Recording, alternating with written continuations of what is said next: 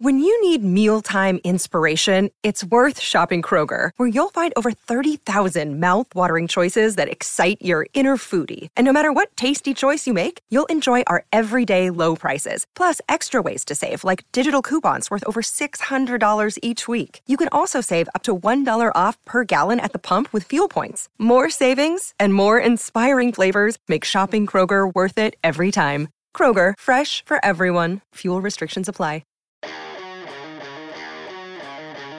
Welcome to Off the Bench Summer Edition. All the big news and views from sport. G'day and welcome to the Off the Bench, where we look at the best bits from Sports Day and the big league stories around the week. Myself, Jace Matthews and Matty Rogers had some great interviews over the week, and what a week it was. We spoke to Parramatta, New South Wales and Australian legend Brett Kenny, and with all the immortal chat at the moment, he seems to be the most popular person and player that has never been voted an immortal. So he talks about Wally Lewis, his battle against the King. He talks about being an immortal and how important would it be to him if it was to be named one day, and also kangaroo tours and much, much more. That's going to be a two-part series coming up very soon. We also caught up with Anthony Siebold, the Manly coach. He talks about his recent trip to Vegas to set up for round 0 with their clash against the South Sydney Rabbitohs. And also the Manly Warringah Seagulls pre-season today. Tommy Trbojevic, how's he tracking at the moment? Plus Chris Nelson, he'll join us for all the tips for the weekend in racing. And before we hear from Brett Kenny, it's time for our dig segment. Thanks to Sherlock Wheelbarrows. View the range of Sherlock. lastlonger.com.au. What am I having a dig at, or what am I digging? Well, I'm digging that the Foo Fighters are in Australia at the moment in concert. I'm digging that. And what am I having? I'm having a dig at Candice Warner on the back page during the week when she asked the question to Crash Craddock around Cam Smith not making the cut at the Australian PGA. And her comment, words to the effect are, is this the live players not being as good as the PGA players because they don't play 4 rounds and they're just playing for the money? Yeah, exactly. So that's what I'm having a dig at. Candice, come on, that's ridiculous. Stay in your lane. That's what I'm having a dig at. I don't know about you. 0457 736 736. From the job site to your backyard, lighten the load with Sherlock, available at Bunnings Warehouse. Okay, as I promised, myself and Matty Rogers caught up with one of the greatest players we've seen in rugby league. He was through the 80s and also the 90s, and that man is Parramatta legend, Brett Kenny. Neil, Brett Clark, long ball, Brett Gale. Intercepted by Kenny. Oh! Hang on, where's the opposition gotten to? Brett Kenny snatching it out of the air, as we've seen so often from him. Oh, he was great. It's so good to have him on the line here. But before we do that, have a listen to this. Can I just go through this resume with your rat and listeners? 265 games for the Eels, 4-time premiership winner. He was 20, 21 and 22 when that three-peat happened. He was a Clive Churchill medalist, retrospectively, in 82 and 83. 17 Origins, 17 Test matches, 2 Kangaroo Tours, Challenge Cup winner in Wigan in 1985. What a game. Lance Todd Trophy player of the Challenge Cup 1985, and the Golden Boot winner for the best international player of the year in 1985. And Steve, one of our loyal listeners, would be absolutely frothing at the moment. He'd be beside himself. Brett Kenny joins us on Sports Day. How are you, Bert? Oh, man, not too bad. Going okay.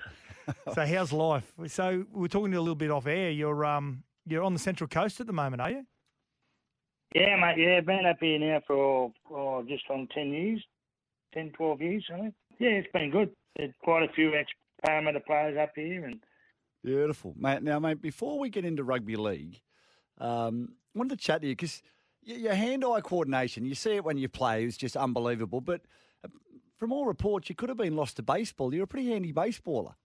Yeah. I actually come from a baseballing family. My dad played for Australia. I think back in the 60s, and back then baseball here in Australia wasn't that big. So they used to have like a Claxton Shield, it was called. It was a bit like Sheffield Shield in cricket, where all the states get together, play each other over a period of a week or so, and then they select an Australian team, and he was selected to play for Australia, and I think they played against a United States Navy team that were in Port and whatever city the Claxton Shield was in. So they didn't sort of get to play against world-ranked teams that often, but he played for Australia, and then because it was just a natural thing for me being in a baseball family. The day I was probably 3 months old. It was my first time at a baseball game, and just started playing baseball in the summertime, and where all my mates were playing cricket, and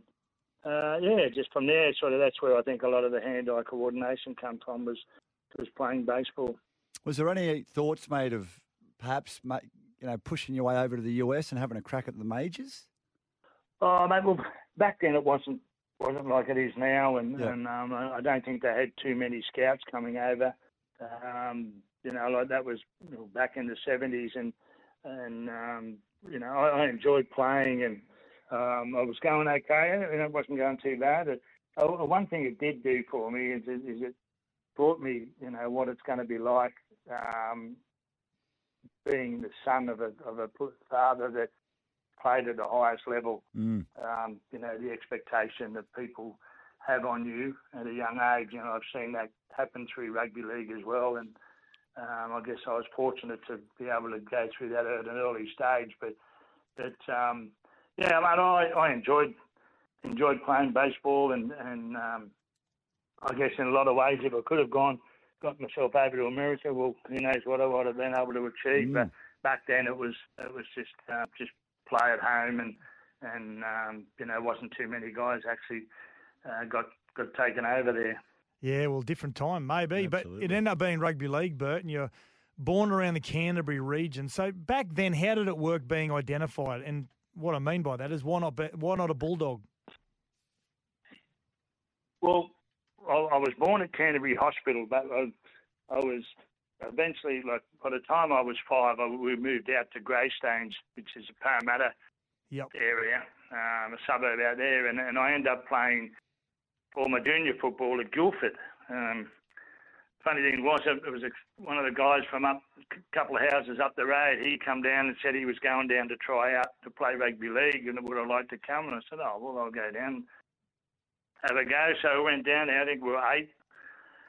I think he was there for 12 months. I was there for 10 years. So, I started to enjoy the game, and as you went along in your junior football, they had different junior rep teams. Jersey Flegg was one. I think that was back then. It was probably under 18s. I remember I was 16 and got asked to try out. Didn't make it. Following year, I wasn't asked, and I'd heard there was a guy from Guildford that actually spoke to the coach, who was Terry Swift, and said, asked why I wasn't asked to go over, and he didn't realise that had happened. So I got the invite, went over, made the side, and then from there, I was still playing at Guildford, and then eventually went to what they call President's Cup, which was under 21 rep team for Parramatta, and I was trialling with them against guys that were trialling for grade at Parramatta around under 23s, and after a weekend of trials there, I got asked to go over and try out for the under 23s, and that was at the back end of 1979 and early 1980. And I remember I was still playing baseball in the summertime, so we had a trial game at Brookvale Oval, and fortunately I was in the team, probably the 4th team of the under 23s, had about 5 or 6 of them, and I think I kicked off at 10:30 after the game, had a shower, drove out to Blacktown, played baseball that afternoon, and obviously once I got graded, my dad said to me, you're not going to be playing baseball anymore, so that was the end of the baseball career. Oh, well, so I love talking to our rugby league former players about their debuts, Bert, and just reading that your debut was there's some ovals I never wanted to make my debut at. In the day, I didn't want to make my debut at Campbelltown for some reason. I don't know why, but probably the other place I wouldn't want to make my debut at if I didn't have a history at the club would be Redfern Oval, and that's exactly where you came off the bench and played your debut. Was there any welcome to first grade moment at Redfern? Oh, no, not really. I was a South supporter as a kid, and I remember I was 19. I was sitting on the bench I'd played reserve grade and sitting on the bench for the first grade. Back then, everyone could sit on the bench, and 9 times out of 10 you sat there because it was easier than trying to find a spot in the crowd.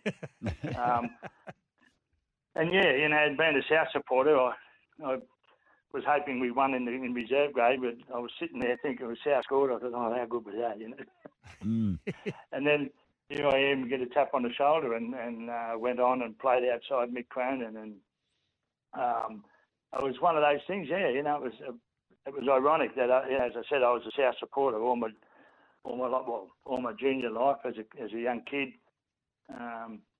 Followed South, and here I was now making a debut in first grade against South Sydney. And I've often said to people, I always thought first grade wasn't that tough, wasn't that hard, but it took me a few years to realise that playing outside Mick Cronin was a big advantage. He really looked after me, and he helped me grow into first grade and grow into the centre position. And I'm pretty sure he copped quite a few more knocks than he normally would have, just to look after this skinny-looking blonde-haired kid outside him. Well, mate, I can concur with what you're saying there. My old man used to tell me many a story about the way the Crow used to set him up, make him look really good. But we know you had the talent, Bert, and, I just wanted to ask you, how much does a man like Jack Gibson play in your development as a 21, 22, 23-year-old winning 3 consecutive grand finals, as a playmaker, Clive Churchill in 2 of them? How much impact does Jack Gibson have on a young playmaker in those times? I've always said, mate, I've always said that, Jack's probably, well, not probably, but he was the best coach that I've ever played under. And it wasn't just the football side of things, it was your personal life as well. And being a young guy, I was 20 years of age in 81, and you got someone like Jack Gibson as your coach. And I got to admit, I was shit scared when he first arrived. I didn't know what to expect. I'd heard all these stories, but he was a great man and a very honest man. But he was very big on discipline, and I felt that was good for me, being a young bloke and having a lot of this sort of everything happening so quickly. Being graded in 1980 as a 19-year-old and playing first grade that year, everything sort of happened really quickly. You can let it get to you a little bit, but having Jack there, that sort of didn't happen. And it didn't matter who you were or what you've achieved in the game. Everyone was treated the same, and it was three of the best times in my life in 81, 82, 83 when Jack was our coach. He just learned so much, and he kept things so simple. And that was the thing. People were very surprised when they talk to you and they expect you to be saying, well, I had a book, 6 inches thick, full of plays and what we had to do. And I said, it was never like that. One of the things Jack used to say to us, if we're ever on the field and we're not sure what's going on and we're in a dummy half, just pick the ball up and run to the middle of the field. And that was it. We'll look after that after.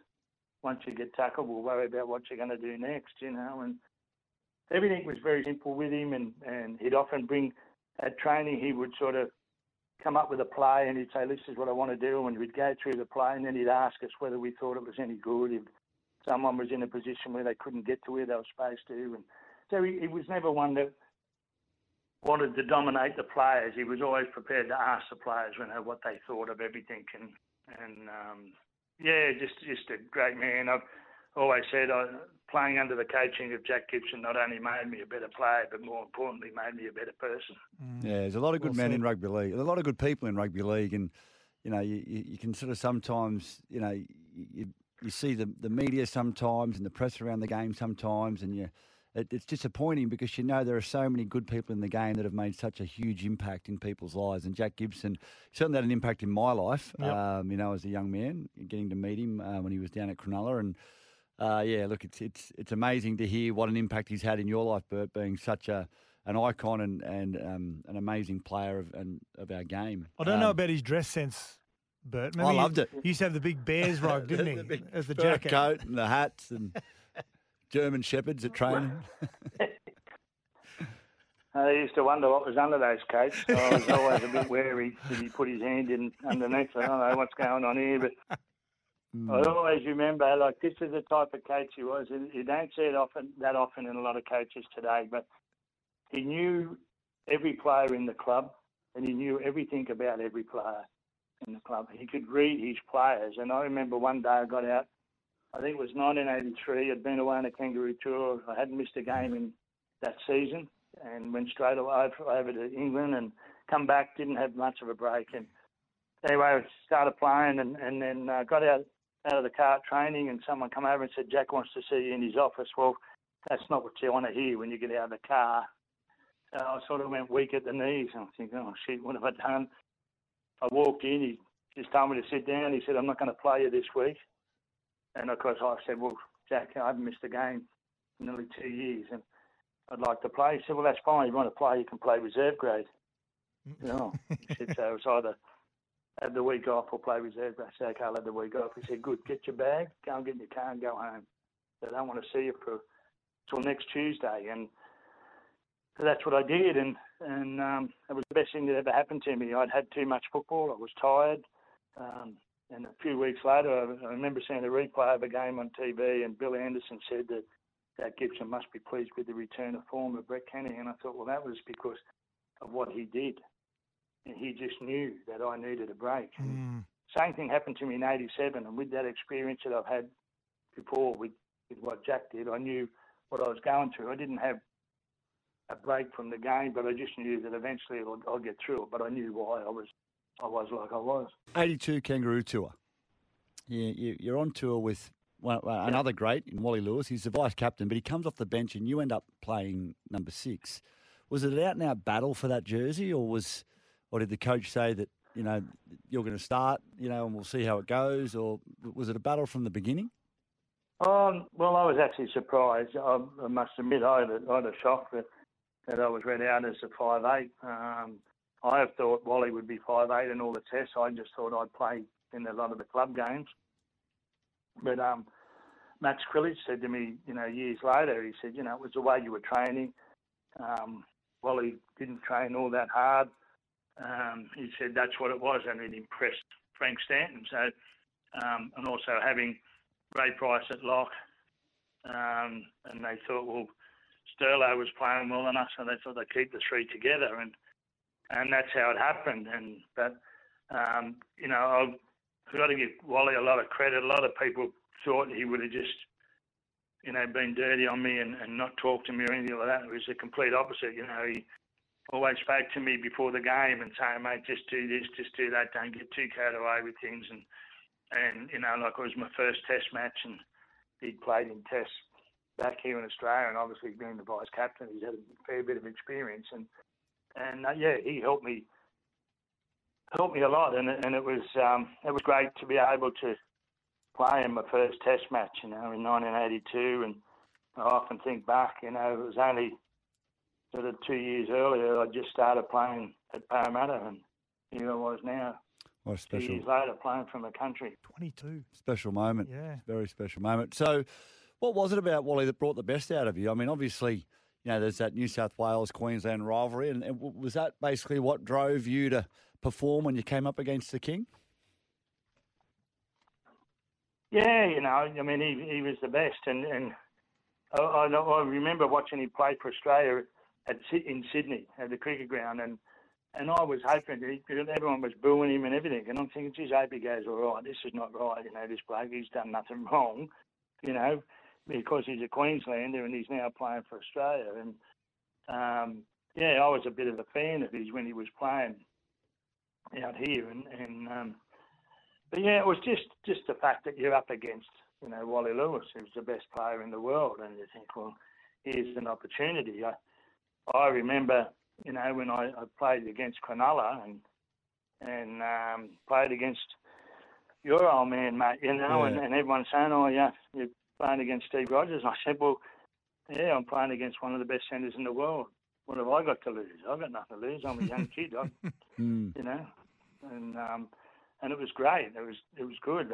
Him and the Crow were two of my idols. But, that was the thing about playing against Wally, was he knew he was regarded as the best player in the world, and you thought, well, give it your best shot, just play your natural game and then see what happens, and go in there with the attitude you've got nothing to lose. You can try things and hopefully it all comes out. And in the end, we we lost a few games early on in the series and in those early years, but then 85 we were able to come out and win the series for the first time, and so it was all worth it while. But it's only it was because of his standing in the game, the best player in the world.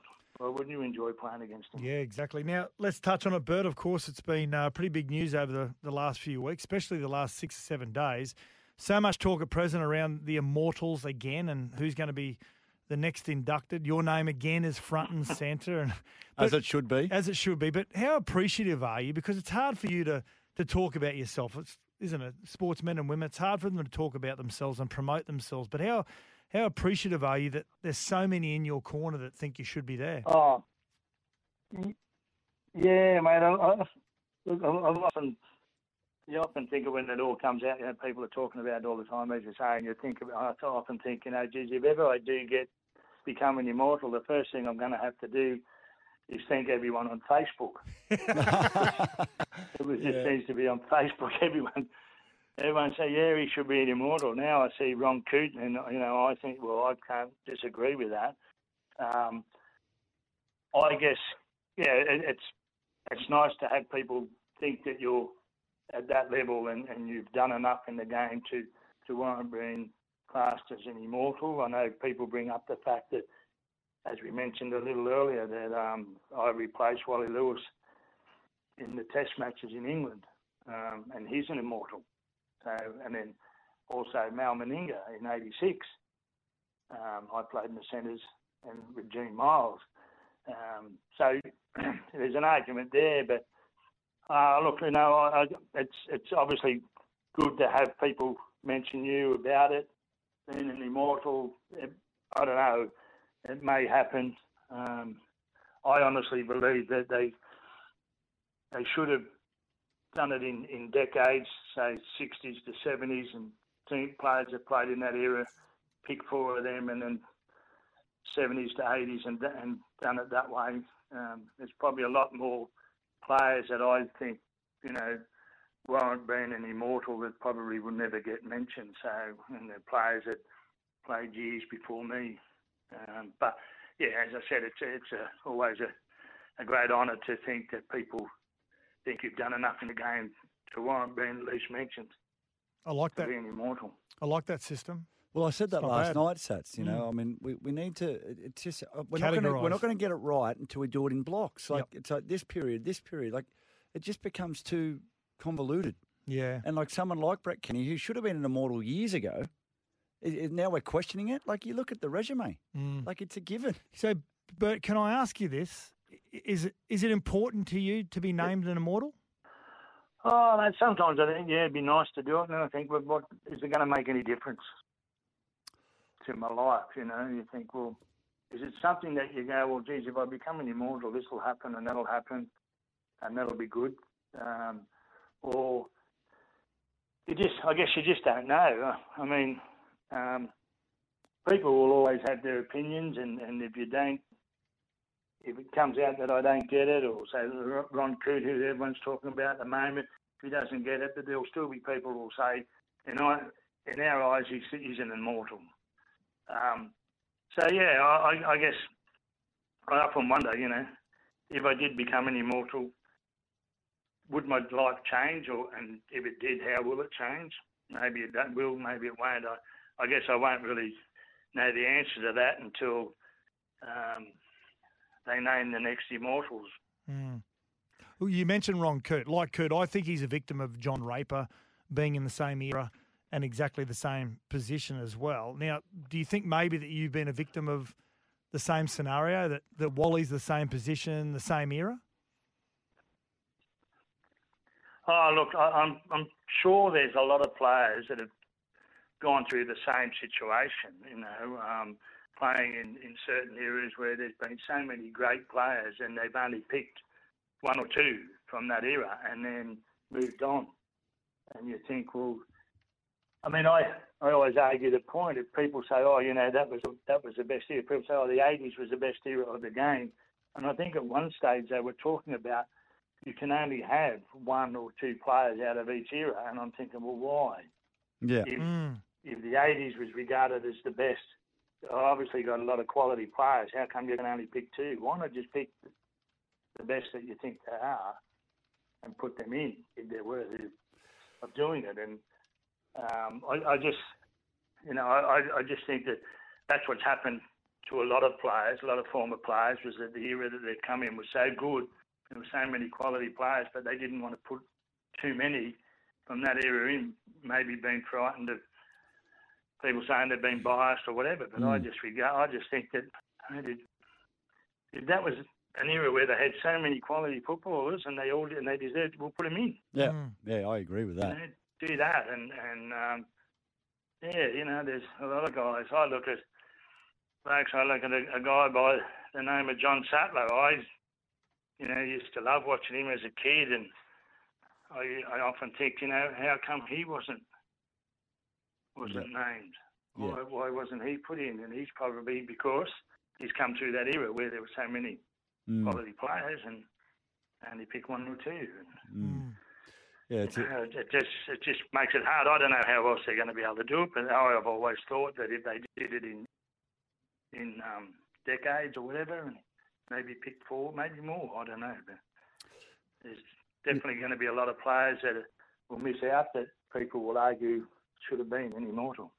Yeah, that's a good point. Well, let me tell you, Bert, I think your life would change, and I think it'd be for the better, because you'd be honoured for what you've done for the game, and not just for the game, but around the game too. I know we've talked about this before, but I met you when I was about 5 years old. You were my hero. Yeah, so can you tell the story to the listeners? So yeah, and we talked about this, Bert, at the 2016 Grand Final lunch. Do you remember when I fronted you at the side of the stage? And I said, I remember I spoke to you, and then you said to me what you said to me back then, and I was like, you said to me, I could, do you want to do this like your dad, mate? And I'm like, yep. And you're like, you can do it, mate. Just keep training hard. And I was just in awe of you, and you didn't need to do that. You were, just being nice to a little kid, and it inspired me. And you weren't just great on the field, you're great off it. And when you get honoured for that sort of stuff, like becoming an immortal, it's not just, it will change your life. It'll make you feel amazing. But all those people that have supported you along the way,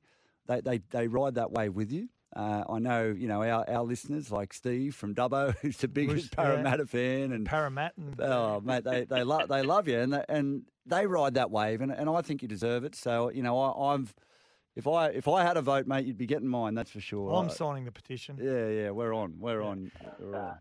But I was such a one-eyed Parramatta fan. I'd sit in the dugout, particularly like when Cronulla was playing Parramatta, I'd cheer for Parramatta. And my old man clipped me one day. None of the Cronulla players had talked to me because I kept cheering for Parramatta. I kept cheering for you, Bert, rather than Cronulla. I had my Cronulla kit on, but I was cheering for Parramatta. So I think there was a few back then. Didn't go down that well, mate. Yeah. Didn't go down that well. Yeah. He was a good man, your dad. He looked after me over in England in '82 and sort of took me under his wing a bit, and I learned a lot, and he was always good to me. And as I said, he was one of my idols as a young bloke, and it was such a privilege to be able to, first of all, play against him and then play alongside him. It was great, and I was able to do the same with Mick Cronin. So I was very fortunate. A lot of people have their idols in sports and that, but just don't have the opportunity to either meet them or play with them, and I was able to do that. Steve Rogers and Bert Kenny, they were poetry in motion. Hey, Mm. Bert, we could sit here and talk about your career for hours, and we want to thank you very much for taking time out to join us on Sports Day, because we've had a lot of fans that have been texting and wanting to talk to you and want us to interview you. So we're so privileged to have you on the show, mate, and thank you very much for joining us on Sports Day. Not a problem, boys. It was a pleasure. Welcome back. This is Off the Bench Summer Edition.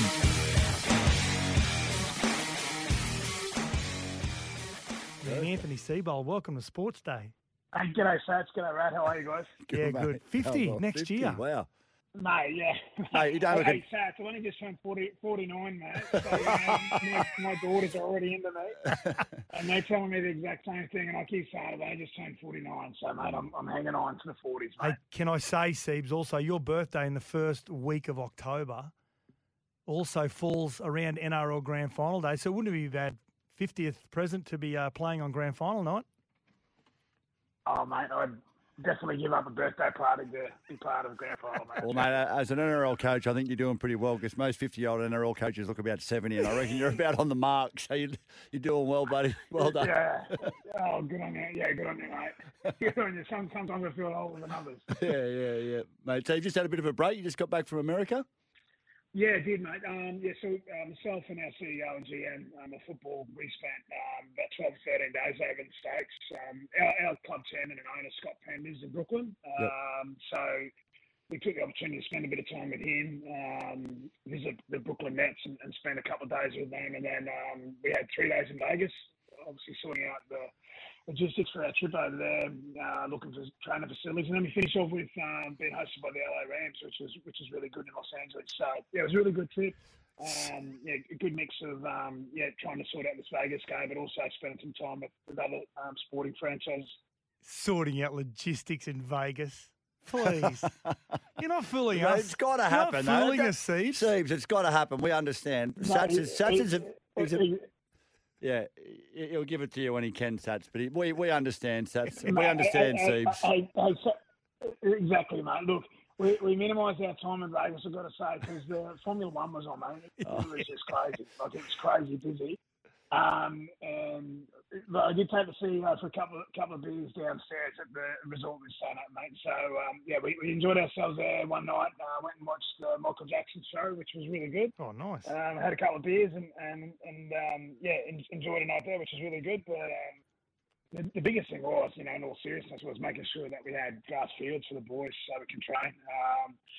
Obviously Vegas being a desert, it's pretty tough to get really good grass fields, and we looked at a couple of shockers, but we look as though we've got a couple of fields there, soccer fields, that we can turn into rugby league fields for the week. So it was important for us not to have the boys training on synthetic grass because it puts the players at risk of injury when the trainers on some foreign surfaces. So we got that sorted. We're going to use the UFC training facility in Vegas as well, which is first class. So we enjoyed ourselves, but also made sure that we went about the business we went over there for. Now, of course, you kick off against the Rabbits in round 0, that first game of 2024.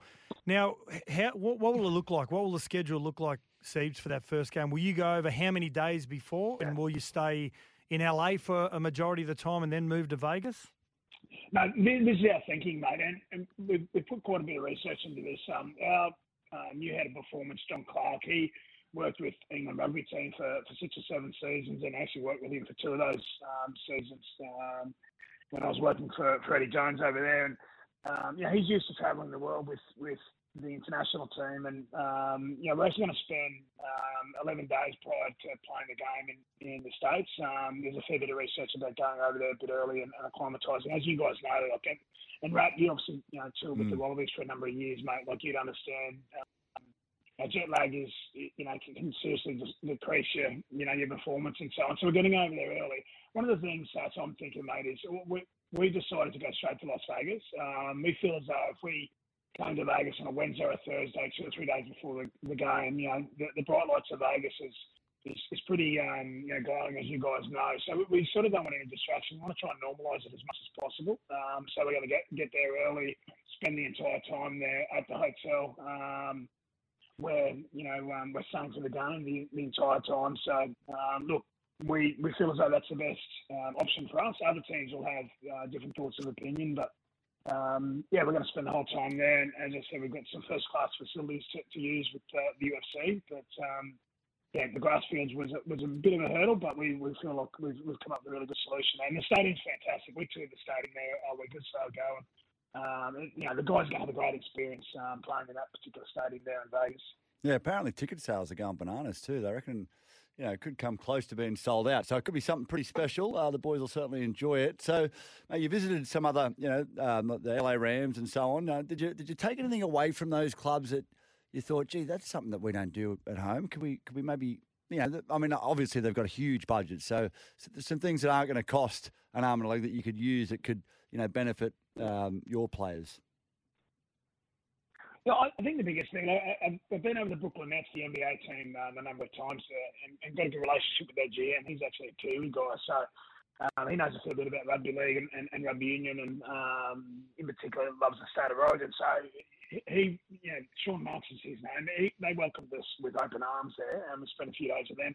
I think the big thing we saw there, mate, is just how, look, from a coaching perspective, it wasn't about going there to try and learn from that perspective, but just how they collaborate and communicate across their entire basketball staff, how they connect to their administration, because you guys know, the front office is integral to to what we want to do from a footy point of view. So just that collaboration, communication across the program was really key that I wanted to get out of it, more so than looking at any particular coaching strategies and so on.